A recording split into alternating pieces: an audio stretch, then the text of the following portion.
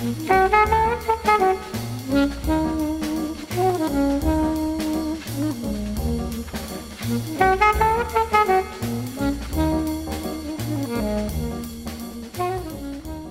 to Foreman and Wolf on Food and Wine. I'm Tony Foreman. And Chef Cindy Wolf. And Cindy, I'm not going to ask you anything really silly, like, what are the salad days, or to define them or something like that.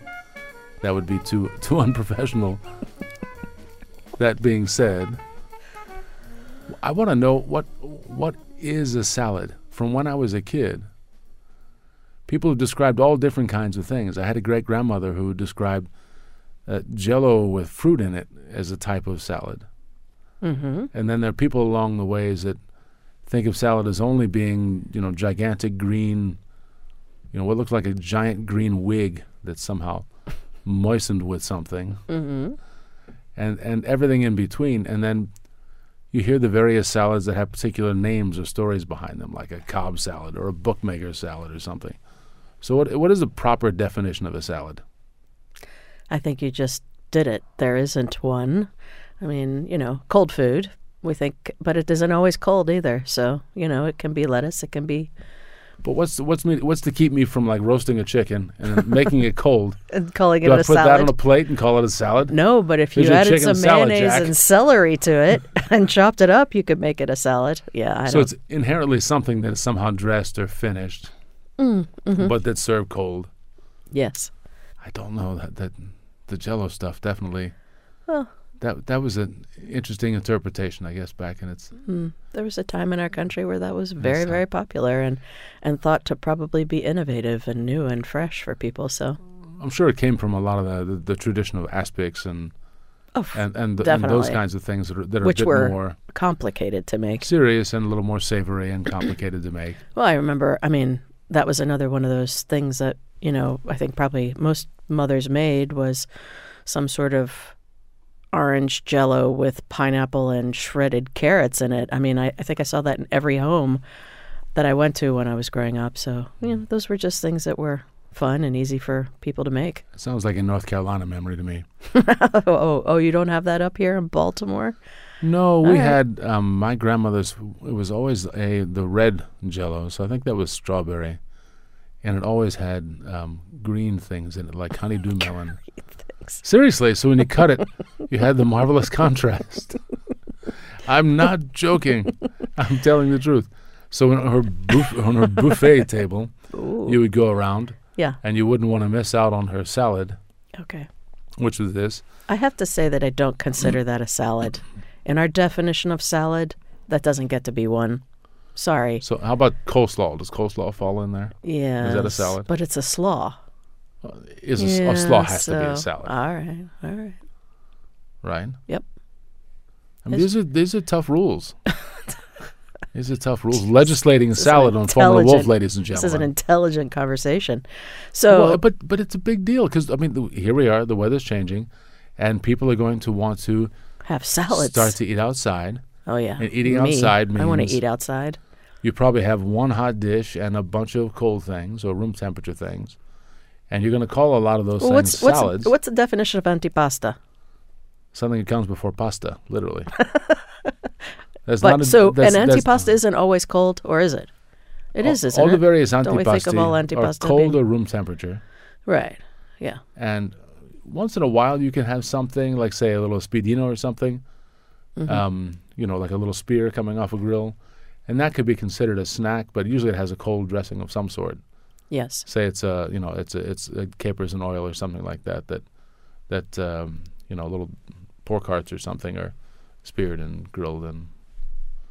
But antipasti is literally all the little teases, all the things that come before pasta, before the starch course. Well, because then there's pasta salad, and that's cold. That's not really a salad either. Well, we just call things salads, that's all. Probably just because they're cold. We call things lots of things. Yeah.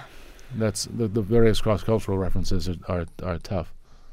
But sticking to salads and the idea of salads, are there what groups do you think people maybe need the most help with? Is it green salads? Is it composed salads?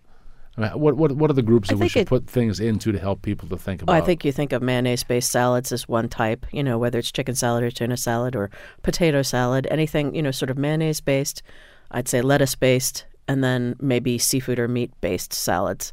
And whether or not you're going to serve something actually hot with that salad. Maybe you want to serve a piece of grilled salmon with a salad, but or warm chicken or hot chicken breast, grilled chicken breast with greens. But, I think you sort of have greens, lettucey salads or mayonnaise-based salads. People do it 1,000 different ways, that's for sure. Definitely. Well, and I think that also with this time of the year, we are so excited about being healthy. So that's also another reason, this is a time we're coming up on some of the first things that when things start to come up out of the ground, we're going to have young lettuces. Are we excited about being healthy? Or are we starting to feel compelled to be healthy? Well, I'm not excited about being or to appear healthier. in any way other than, truly I would healthy. like to feel I'd like healthy. to be truly healthy. I think we're talking diet Yeah. healthy. And, I don't know. But this in is a time of truths, the year I like where to- it's easier to be healthy. How about that? Eat in a healthy manner. Because so many vegetables are around and available to us. And Well, locally. it's becoming that time for sure. Mm-hmm. That's once the asparagus starts in the end of April. Looking forward to it. Then you know it's sort of time.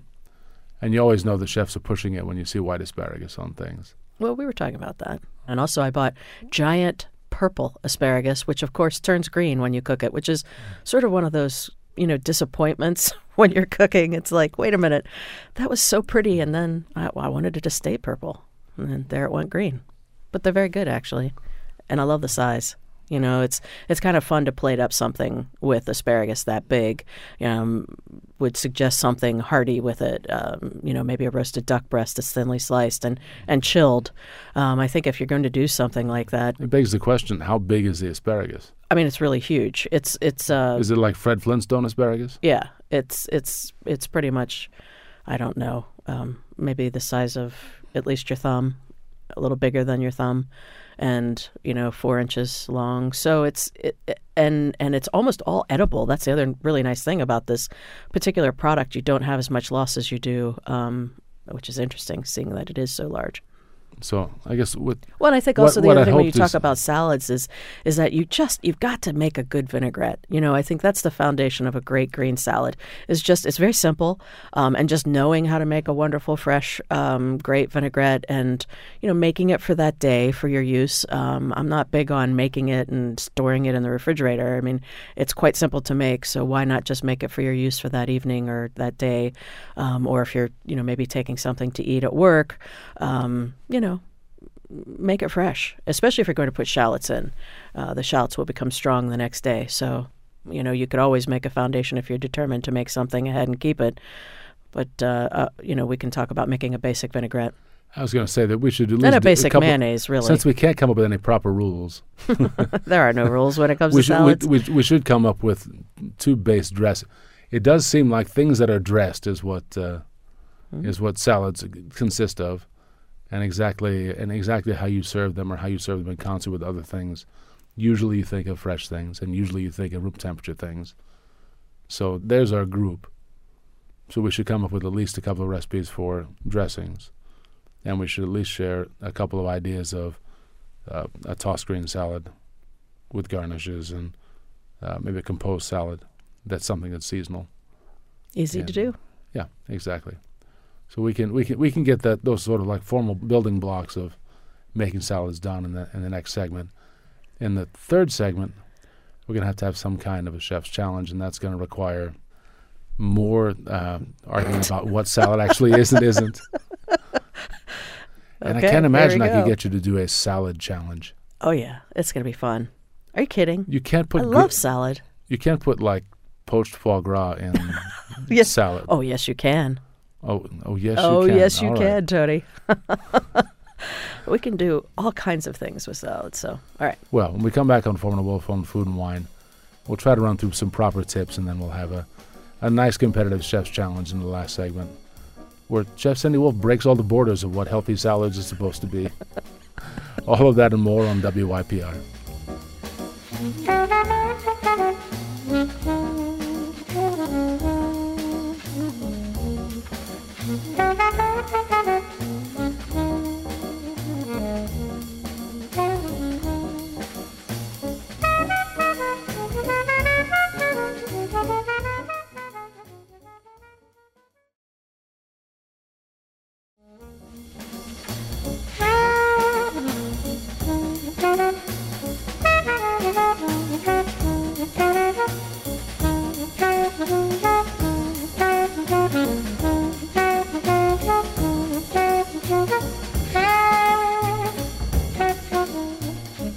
Welcome back to Foreman & Wolf on Food and Wine. I'm Tony Foreman. And Chef Cindy Wolf. And we're taking a deep dive on salads today. Yeah. That sounds sort of ridiculous. It does. To the bottom of the salad bowl. No, but it's one of those, what exactly is a salad? What are the different types? The things to break down. There are at least some basic sort of tips that we can give, or some basic recipes we can give on dressings, right? Right. So are you willing to talk about I think we should start with a vinaigrette. It's just a good solid Yeah, vinaigrette. why don't we start with a good solid vinaigrette? Okay, so creamy Dijon mustard, some good brand. Creamy Dijon mustard. Right. Okay. Or you could use whole grain mustard. Meaning not the whole grain stuff. Right. Whole grain stuff's always a little sweet to me. I prefer the creamy Dijon. And then all you need, so let's say for 4 people, let's say 1 teaspoon of Dijon, 2 teaspoons of red wine vinegar. This is basic. And then you can do 50% corn oil and 50% extra virgin olive oil, or you can do all extra virgin olive oil. You whisk the vinegar into the Dijon. You're doing this in a little bowl, preferably the bowl sitting in a little pot so it keeps it stable for you. You can even have a towel between the bowl and the pot. That keeps it even more stable. It's also a good way to make mayonnaise by hand. It's also a good way to make hollandaise by hand. So just whisk the two together, add salt and pepper to that, and then begin to drizzle in your oil. And I would finish it with a little bit of finely chopped shallot and use freshly ground pepper, and I would use kosher salt. So obviously you can now modify that. So you could use any type of oil you were interested in. You could use any type of vinegar you were interested in to make that different. But that's a basic vinaigrette. And you could also obviously put fresh herbs in there. So you can alter it really quickly from that, but that's a good foundation, a good vinaigrette to start with. That's a pretty sharp one. Mm-hmm. That's one not for... If it's just a green salad, that's going to be a sharp dressing on a green salad. If it's something that has some fat to it that's part of what you're dressing, then you may want that higher delivery. You dial up the Dijon and down the Dijon quantity. You can do based on how sharp and you can do want it to 4 be. parts oil to 1 part vinegar, and that makes a mild dressing. So if you want to just go with that ratio and bear that in mind, that's pretty calm. So the Dijon adds a little bit of heat and interest and acid, of course, and obviously flavor. And you just want to work with good products. I mean, in the end, you want an olive oil that you feel is the right flavor profile for whatever you're working with. As you say, you're talking about how strong, how acidic something is, or how rich and wonderful, or how spicy and hot the olive oil is. I mean, you can put 8 extra virgin olive oils on the table from different parts of the world, or even from the same country, and they're all going to taste different. So invariably, you want to really taste your oils and figure out. And I would have a couple of, if you're actually working with olive oil a lot, I would have 2 to 3 different types at one time in my home kitchen. So the result for this sort of basic vinaigrette is something that's whisked in well, but it will separate as time goes along. As time goes along, it shouldn't, actually. I mean, if you make it for today, it should be fine. If you whisk the Dijon into the red wine vinegar and you drizzle in the oil into that, it should not separate. Slowly, actually. and you're whipping it pretty rapidly as you go. Yeah. If you're moving along and you do that properly, it will not separate. Now, if you don't put the Dijon in there, it's going to separate. The Dijon will hold it together. The mustard will hold it together. From making mayonnaise, or what people prefer to call aioli all the time now. Aioli? It's funny. I heard someone the other day say that they were 80% more likely to order something that had aioli on it than they were to order something that had mayonnaise on it. Oops. So aioli is mayonnaise made with garlic, a true, right? And made with oil. Yeah, it's mayonnaise ending in a vowel. Yeah, exactly. Made with olive oil, typically. Yeah, I mean that's exactly it is a mayonnaise and a lot of people with a lot of garlic, and in restaurants call aioli they don't actually describe it correctly or make it. If you're going to say it's aioli, that's what it is. Yeah, it's a very garlicky mayonnaise that has a lot of egg yolk to it and strong olive oil. Right. But if you're going to make a mayonnaise based, A mayonnaise-style dressing. What and does that mean? I would use corn oil to make a regular mayonnaise, first of all. So then you, again, can make your decisions on, well, actually, I don't want corn oil in there. I do want olive oil in there, or I want a percentage of olive oil in. Let's talk about how you make it neutral. Neutral is corn oil. And then we can talk about flavoring it. All right, so 1 egg yolk can actually hold up to a cup of fat, which is really pushing it, and you're not going to do that. But just so you know, you can have that ratio in your head. I mean, that's a tremendous amount of fat for 1 egg yolk, but it can do it. So and it's best to work with an egg yolk that's at room temperature, not cold. And, I really do mean room temperature. I don't mean an egg that's been sitting out for 2 days. So, and obviously you want a really fresh egg and one that you trust, right? So you have an egg yolk. You're going to use lemon juice, again, kosher salt, and corn oil. And so what's in your bowl to start with is the egg yolk, and then whisk in a little bit of lemon juice, just a touch. The egg yolk, and not the little attachment to the egg yolk that attaches it to the white, right? No, definitely not. Just the yolk, cleanly. And also, if you want to make a large batch, anytime I work with eggs, I always break the new egg in a separate bowl because you never know when you might have an egg that has a problem. So that way you won't ruin the rest of the eggs that you've just cracked open. So if you do multiples, you just crack each one on their own and slide it in. Yeah, in a separate bowl. And that's a good hint for pastry as well, because that's when you obviously use large amounts of eggs. And you certainly don't want to have a dozen eggs in a bowl and find a bloodied one or whatever, and ruin the rest. So anyway, so you have your egg yolk in the bowl, whisk in a little bit of, and now we can talk about whisks just briefly. I would use a small whisk, something that's comfortable in your hand. You don't need a super long, crazy whisk for this. This is not a balloon. It's not Teflon coated. It's not flat. It's not weird. It's just a regular old whisk. And you do want it to be flexible, though. I suggest it's flexible. If you have a firm whisk, it's not going to be as fun to do. And so again, we get back to the egg yolk, the lemon juice, add the salt, the freshly ground black pepper, and then you just very slowly, and I usually put if I have a large, maybe it's because we're used to using large containers. I mean, we buy corn oil in 35-pound containers. So we always put it in something smaller. We keep a 2-gallon on the countertop, and then if I'm at home, I have it in some sort of a pourable container. Perhaps someone else is going to have this, say, 2/3 or 3/4 of a measuring cup. Exactly. That they're very slowly really drizzling into the whisking. Right. And I just egg yolk. Since I just redesigned just did a new home kitchen, I kind of treated myself and bought a couple of ceramic bottles with pour spouts, and I've never had that, mostly because I want to leave them out on the table because I don't have any cabinets in my kitchen. So everything's exposed, and I really appreciate having that actually at home. But if you don't have one of those, use a measuring cup. A plastic measuring cup, pourable measuring cup is a really nice way to get that oil in, and just be very careful because you have to have enough acid to make it interesting on the palate, and you have to have enough acid to make the emulsion work. And you have to work slowly. You have to whisk quickly and pour slowly. So that's your method. Whisk quickly, pour the oil slowly. You are a couple minutes getting it done, but the effort's worth it, and you're going to make a great mayonnaise. And I'm sure you'll really enjoy it, having that fresh mayonnaise. I know one of the things my sister always asks me to make now, because when I go to her house, I just often will just cook she has a huge pantry, and at my house I have almost nothing in my kitchen. If I'm cooking, I go buy it almost invariably. I may have some basics like olive oils and things, but she has a huge pantry, and she had pomegranate vinegar, and it was Thanksgiving, and we had to make something with the turkey for the next day, and I made pomegranate mayonnaise, and now they ask me for it every year. Turkey sandwiches with pomegranate mayonnaise? No, we had turkey salad with pomegranate. Sorry, it's the male thing kicking in, turning everything into a sandwich.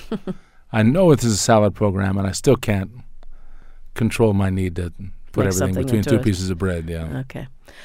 So, so that's mayonnaise. And then you can, again, just like the vinaigrette, you can alter it however you want. You can add fresh herbs to that mayonnaise. You can use lime instead of lemon. You can use vinegar instead of lemon. You can use, and again, that's where the pomegranate vinegar comes in to make that mayonnaise. And again, you can use all different types of oils. So it's just wonderful to know how to make a basic thing, and then upon which you can have your fun and change for your own needs. I was thinking about the incredibly healthful dish that you did, which were teeny tiny French fries.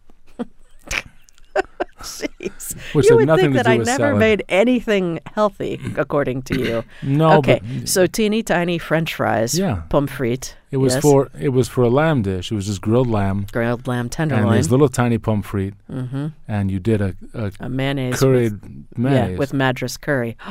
That I was- love that it's was so great. good. Yeah, the bite So of you would the follow this exact same, like, it's one of those, like, I'm telling you, ladies and gentlemen, cut your own French fries, fry your own French fries, make this mayonnaise. make them fresh, make the darn mayonnaise, and it's just the recipe that she Madras just curry gave is with a little bit so of Madras good. curry at the end. Yeah. You whip it in, You're right. maybe a tiny bit extra lemon juice, and you're done. Mm. And And grill some lamb. if you happen to, yeah. Mm. And again, this is. Oh Lord, that's so good. How could you make that a salad? I guess you could slice the lamb and lay it out on dandelion greens or something, and have the delicate garnish. Rocket would be good. Have the A delicate regular garnish of the giant basket of the Some French fries. grilled radicchio or Treviso would be good with that. Well, but that also, I mean, that curry mayonnaise is Spinach also would nice be for the good. grilled lamb, Mm-hmm. and you Mhm. could certainly have that with a salad. Yeah. It seems like, I don't know. My instinct is a very American instinct in this situation, trying to take every salad and making it as, I want to call it a salad. I just want it to be as unhealthy as I can possibly make it. All I can think of is Cobb salads or the bookmaker's salad, which is a Baltimore thing. Yeah. I remember when I went and had that when we first moved. Yeah. Yeah, it's Good salad. terrifying. Great. That's fun to eat. Well, And I think that is very if you- American. if- We like a lot of ingredients on our salad. I mean, it's like the salad bar has been pretty popular since the 1970s, and we like to put a lot of ingredients on. the origin of sushi, is for gamblers, right? It was food that they could just grab. It was instant food. Think about it. Like, Sure. you got cards in one hand, you have chopsticks in the other hand, boom. Okay. Grab that sushi, dip it in soy sauce or whatever, but it's a whole one-handed operation. And you can put those chopsticks down, maneuver your cards, place your bets, do whatever, right? Sounds good. Bookmaker salad is like that late night. Nothing's cooked. Everything is tossed in there. I mean, salami and peppers and, who knows what else. Mm-hmm. And that ridiculous dressing, which is a mayonnaise Mm-hmm. with lots of Parmigiano and black pepper in it. And you just eat forkfuls of that stuff. It's a big chop salad is what it is, with shrimp and, basically every cold thing in the kitchen and some little Italian restaurants going in there. Well, when you say that immediately brings to mind Caesar salad, which is sort of where that came from too. Which was, supposedly the story as a chef was running low on ingredients, had a busy night, and just kind of threw together this Caesar salad. And I mean, gosh, how many people love that salad? That's one of the most popular salads probably ever made, and that's a mayonnaise-based dressing. Well, you want to give the world your Caesar salad dressing? Oh well, see, I put basil in mine. Which is you could go to very, jail for that. very unusual, and I love basil It's and really good. Caesar dressing. Yeah, so I put fresh dress- basil the- in, the and I dressing do is make it good. I make in a blender because I put the basil in. So, and a high-speed blender is your friend with this. So we officially title this Cindy's Blender Cheater Non-Caesar dressing. Yeah, because Okay. typically Caesar dressing is made in a wooden bowl where you crush the garlic into the bowl and work That's- it into the yeah, that's- bowl. That's what I was taught. And we did that in culinary school. Oh my gosh, when we were in the Italian kitchen in school. So to make, I think the whole thing with Caesar dressing is putting pureeing Reggiano in, and forget my basil part. You may puree basil into there if you want to try it, but you do the egg, you put the lemon juice in, you put the garlic in, you blend, and you drizzle in. Raw garlic? Yes. Oh yeah. And I mean, I don't actually. I rarely work with raw garlic. So I have butter poached it before, but I think in this case you want raw garlic. Again, corn oil and salt and pepper. It's got to have a good amount of pepper. It's got to have a good amount of Reggiano or some sort of grated cheese like that. And you can again use a little bit of olive oil if you want. And back in the day when Anderson Smith was teaching me how to do all these things tableside, Mm-hmm. and he learned just after the war, you take your big wooden salad bowl and you rub the whole thing down with garlic. You crush it with a spoon and rub the whole thing down with the garlic. Then rub the whole thing down with an anchovy. and then you pour oil on the whole thing, and then you start to make the dressing in the bowl. Yeah, it's Once the bowl has been seriously seasoned. good. Yeah. Yum. Yeah, since I have a seriously violent anchovy allergy, that was always Well, you couldn't taste it then, I guess. like playing with fire. Well, I did once. Oh boy, is that when you found out when you were making that, or did you find out? It was one of the I guess times. so. I mean, It's one of the times. I'm not that Why smart. would you repeat that well, yeah, like I said, I'm not that process? smart. and romaine is a nice sweet lettuce, and crunchy, so it's just like the most pleasing of salads. And you as you say, you put a little anchovy on as garnish, and maybe a little bit of shaved Reggiano extra, and you got a beautiful salad. Let's do 1 minute on salad greens. How do you choose salad greens? Well, I think also, you think sort of a lot of them are bitter in a good way, or hot in a good way, spicy, radishy, horseradishy, hot, and some are sweet, and some are tender, and some are crispy. So I think, really typically you would probably want a combination of those things, if you can. And Sometimes people get scared by the stronger ones, like rocket, arugula, or dandelion, or radicchio. or radicchio, treviso, these kinds of things. Yeah. But those bitter flavors, if a dressing is a little bit sweet, or you have sweet elements in your tossed salad, that's pretty fun. It just gives you balance. It gives you balance. If and, it's all and sweet interest. lettuces, it's kind of dull. Right, and interest, exactly. And I can sit down and happily eat a bowl of romaine because it's just a great lettuce. And I love Bibb lettuce too. But yeah, it's just more Which fun. is another sweet lettuce, Right. Boston lettuce, Bibb lettuce. Oh, God, I love all the different Boston kinds Bibb. of leaf lettuce. Yeah. And Boston Bibb has that wonderful sort of body structure and it's also beautiful. It goes from white to pale green to dark green, and it's a beautiful lettuce. The Hydro Bibb is very different. It's very tender and has less variation in color and is a little bit more, it's good lettuce, but it's more neutral. To me, my affection level has everything to do with how long they've been out of the ground.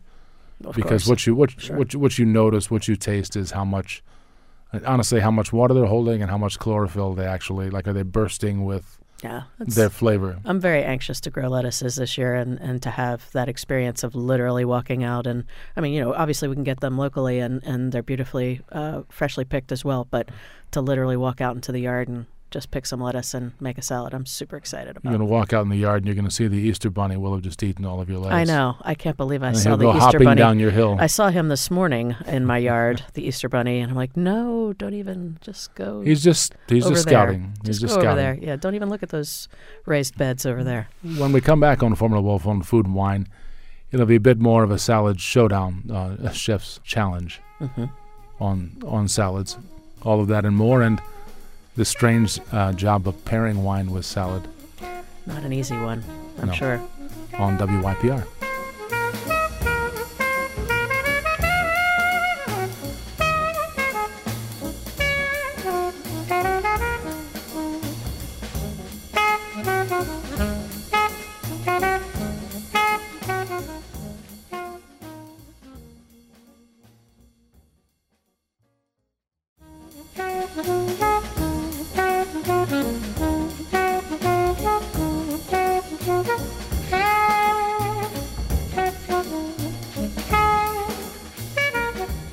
Welcome back to Foreman and Wolf on Food and Wine. I'm Tony Foreman. And Chef Cindy Wolf, Well, we should get down to the business of actually proposing a couple of salads. making some salads. Yeah, Right. we talked through a couple of vinaigrettes. We talked about what salads are not Right. and what terrifying things were called salads at various times in our history. Why don't we propose a nice seasonal composed salad? What does composed salad mean to you? Something that's laid out on the plate that's not just tossed and put in a bowl, but something that has components that make it balanced, that look beautiful, and take some knife work, basically. It's also kind of intended to be a meal, more or less. Maybe a lighter meal, but intended to be a meal or usually a cold and mostly cold meal, right? So it could be for when all the ladies come to your house to play canasta. It could be for luncheon, right? Uh-huh. Something like that. Right. Well, so If it was 1922, I'm picking. perhaps. Yeah, I'm picking lobster for my salad. Oh, okay. Uh-huh. So you go pick that lobster. I am. So I'm going to boil my lobster for, say, a 1.5 pound lobster for about 6 to 7 minutes, and then I'm going to pull the tail the claws and the knuckle meat out. And then I'll use however many lobsters I'm doing. I'll use the shells and the bodies to make stock later. And I like the idea of leaving the tail as a whole. We call it a gross piece, but slicing it and leaving it looking like it's one whole piece, and then making a very pretty mayonnaise with tarragon, lime juice, a little bit of jalapeno pepper, and using corn oil and the egg yolk and salt and pepper. And I think with this, we sort of say drop and drag in our plate ups. You literally just drop a spoon of the mayonnaise onto the plate, and that spoon, you sort of drag it and make an arc on the plate. It's a nice way to plate with a mayonnaise like that. Or you could just pipe it onto the plate. But you want to get it on the plate so that the person eating it can kind of decide how much of that mayonnaise they want to be involved with. And then do slices of very finely sliced fennel and raw fennel. So if you have a very fine mandolin, sharp blade, just very fine, like paper thin, slice the fennel, lay it in a nest next to the lobster. Put a little bit of mâche on the plate, which is a very tender sweet lettuce, a little bit of frisée, which is one that tends to be a little bit, well, it's crunchy, first of all. It's pretty. It's white and pale green, tends towards yellow in the center, and that has a little bit of a spiciness to it, or tartness to it, and that gives some balance between the tender lettuce and the mâche and the frisée, and make a little, you could even mold it on the plate. Have the fennel kind of cascading from the top of that.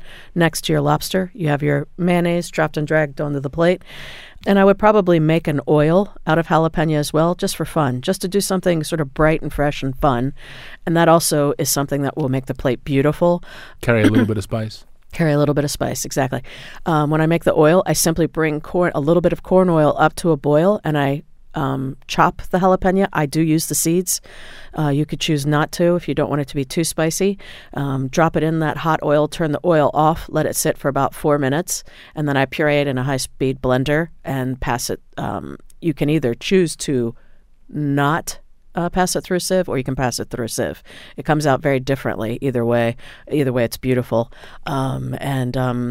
You put that in a squirter bottle. So, to do a composed plate, there are a couple of tools that you want to have to make it prettier. And, the squirter bottles are very inexpensive. And it's something you can use over and over again for something else. And just paint the plate with that. And I think that's a pretty fresh, pretty salad. And definitely one for lunch, especially if you're playing canasta. A question about... or dominoes or bridge. Yes. A question about preparation. The lobsters, kind of thing you could easily do a day ahead? I wouldn't, just because it's seafood, but yes, you could. I mean, you could, absolutely. Or there's nothing wrong with doing it. You cook them in the morning and you chill them. I just like things to be, with seafood, to be absolutely fresh and of the moment. But yes, you could. I would. I would make it that morning, and it's done. It's in the refrigerator. It's sitting there, happy. And then you just put it together. Exactly, and it's easy, and it's easy to put together. You can make everything ahead. You have your greens washed, rinsed, dry in the refrigerator. I almost said the walk-in. And your mayonnaise in your squirter bottle, or however if you're going to put in a little bowl, if you're going to drop and drag it on the plate, and your oil and your oil you don't need to refrigerate. So if you made it that day, just let it sit out on the counter and but easy to have ready to go that way. Oh yeah, definitely chill your plates. That's just one of the things. Anytime you're working with food, if your food is cold, chill your plates. If your food is hot, heat your plates a little bit before you plate on them. It goes a long way to keeping food at the proper temperature while you're eating it. Yeah, it's not something we just do in a restaurant. It's really something you should do at home too. Or you can just put the plates on the back of your stove if you want warm plates. And then all you have to do when it's time for canasta is to pour the glass of rosé, or pour the glass of. Is that what you would drink with it? A pretty plump rosé would be pretty nice. Maybe one of the Pinot rosés from Sancerre.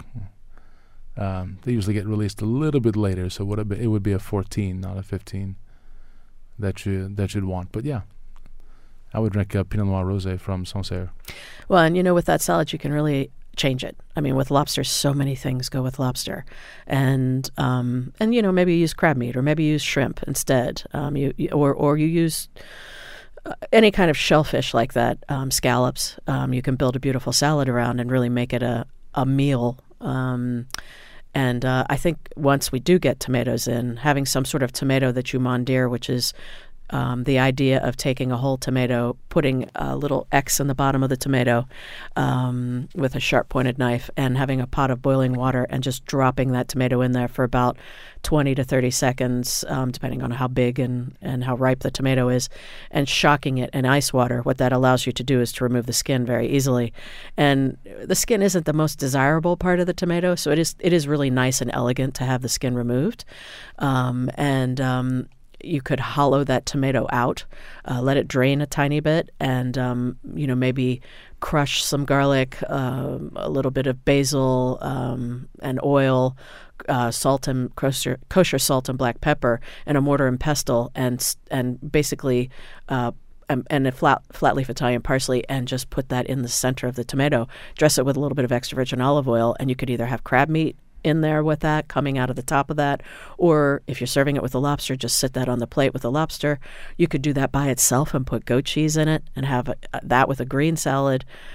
I could go on and on about salads. I mean, I love to make cold food. Cold food is one of those things that when, as a chef, you're so used to working with hot food, and you have to move so quickly when you're serving hot food to guests, whether you're at home or you get a chance to be a little more thoughtful. You do. I mean, with cold food, you get that extra moment because it's cold to really work with it, and that's why cold food is usually so beautiful.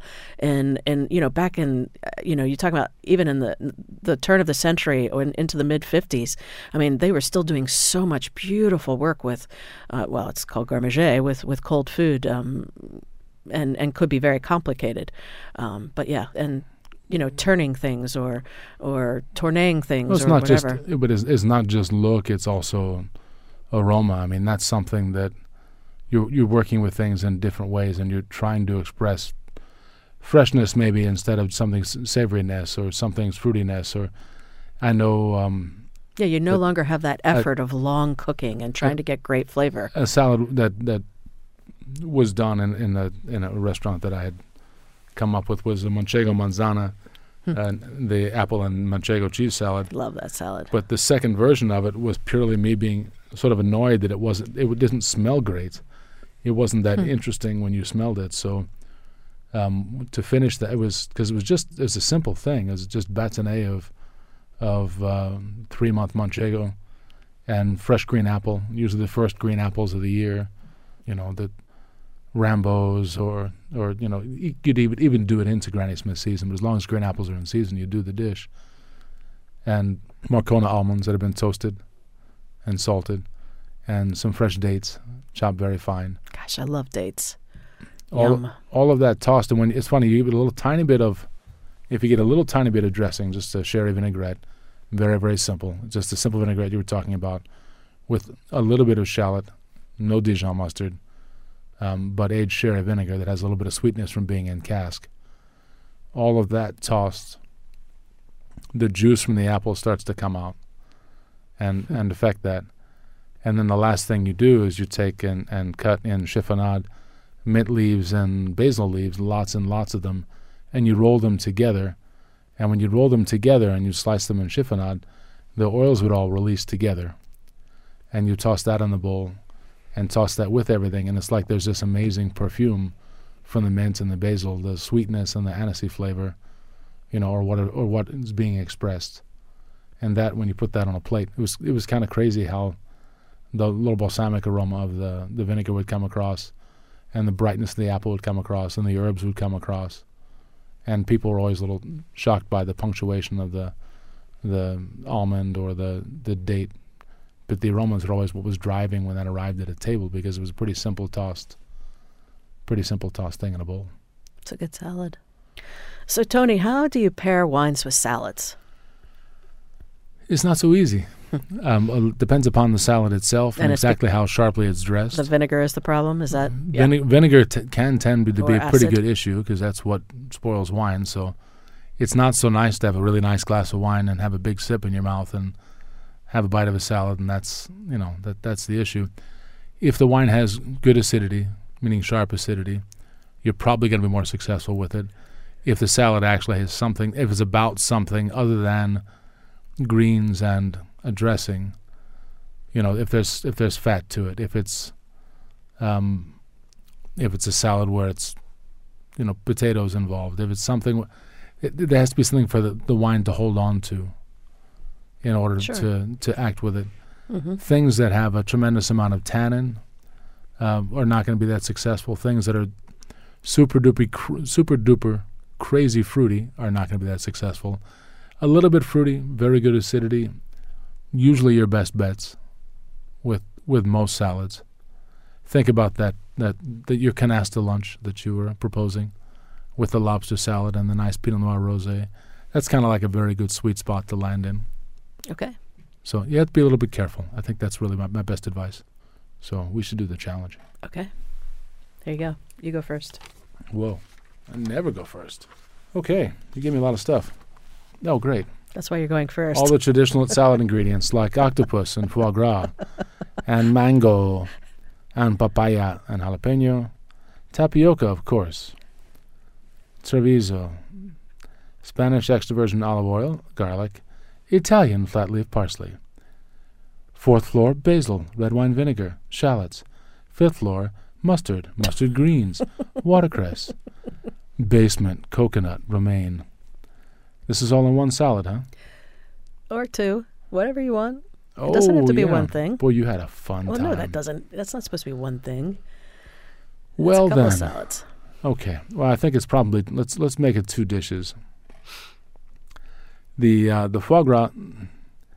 Actually, I'm going to want to poach. I'm going to want to poach the foie gras in a little bit of sweet wine that I hope that I have somewhere. Could be Sauternes, could be Moscatel from the south of Spain, let's say. And I want to serve that poached foie gras with a toasted coconut and some sweet pickled shallots and the tapioca.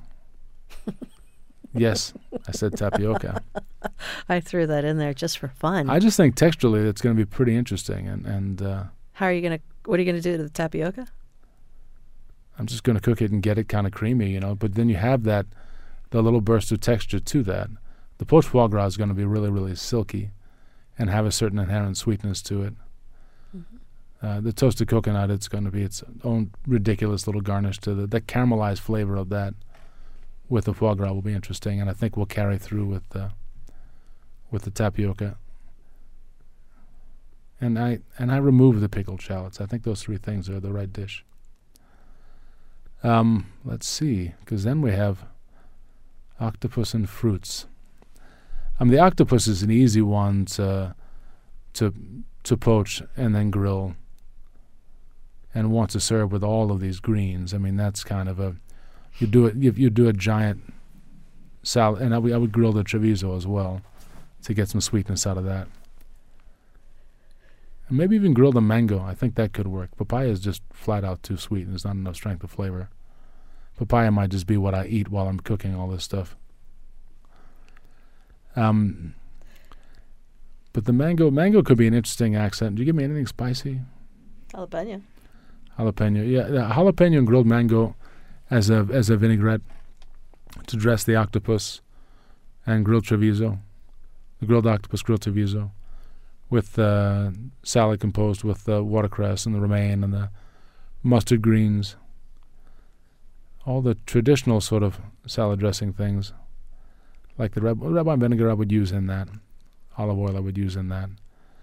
Parsley I don't have particular use for. Basil could be part of the garnish for that. Mustard greens I think would be probably too much in the salad. Too sharp. Maybe just a little bit.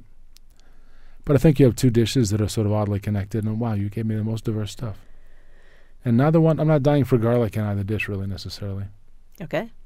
Awesome. So that's where I am. And here you're much more civilized. Challenge is here. Okay, so I have ripe pears, dandelion greens, fingerling potatoes, sweet peppers. What are sweet peppers? Whichever sweet peppers you want. Chicken livers, sweet breads. Yeah. Breadcrumbs, extra virgin olive oil, walnuts, garlic, white vinegar. Okay, so I'm going to poach and grill the sweet breads, and I'm going to fry the chicken livers. Yeah. This is what we call a southern, what's that salad from the place in Chateauneuf? What does he call it? It's the vigneron salad. Yeah, exactly. So this is my southern version of a vigneron Exactly. salad. So grilled veal, sweetbreads. The chicken livers go into buttermilk, get marinated for a couple of hours.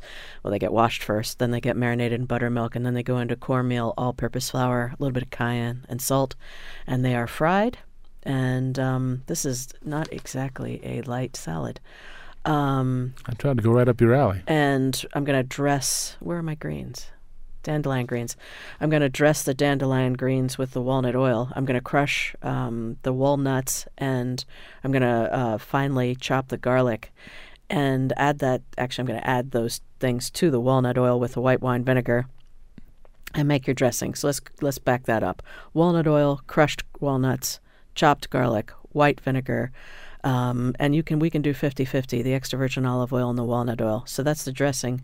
The breadcrumbs, I'm going to pretend that's French bread that I have diced into a brunoise and have tossed in a little bit of butter and made brown. That's going to go around.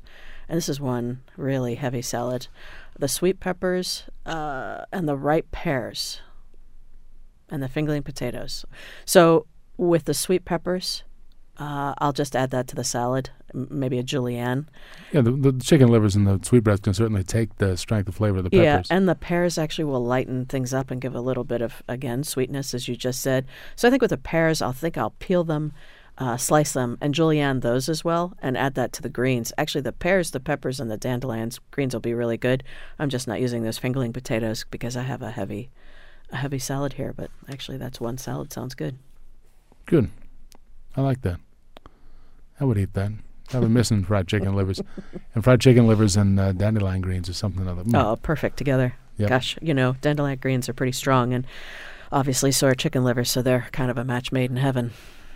Well, I don't know what I would drink with that besides a great big beer. All right. And we didn't exactly get to wine with salad, but we're out of time. That's all we really have time for on Foreman & Wolf on Food and Wine on WYPR. I'm Tony Foreman. And Chef Cindy Wolf. And if you want to download this program or any of our other programs in the past, go to WYPR's website and look for the podcasts. If you want to reach Chef Cindy Wolf on social media, you can follow me on Twitter at Chef Cindy Wolf or on Instagram at Chef Wolf. Feel free to email us. Tell us what you like, what you don't like, at foremanwolf@wypr.org. Thanks so much for listening. Happy Sunday.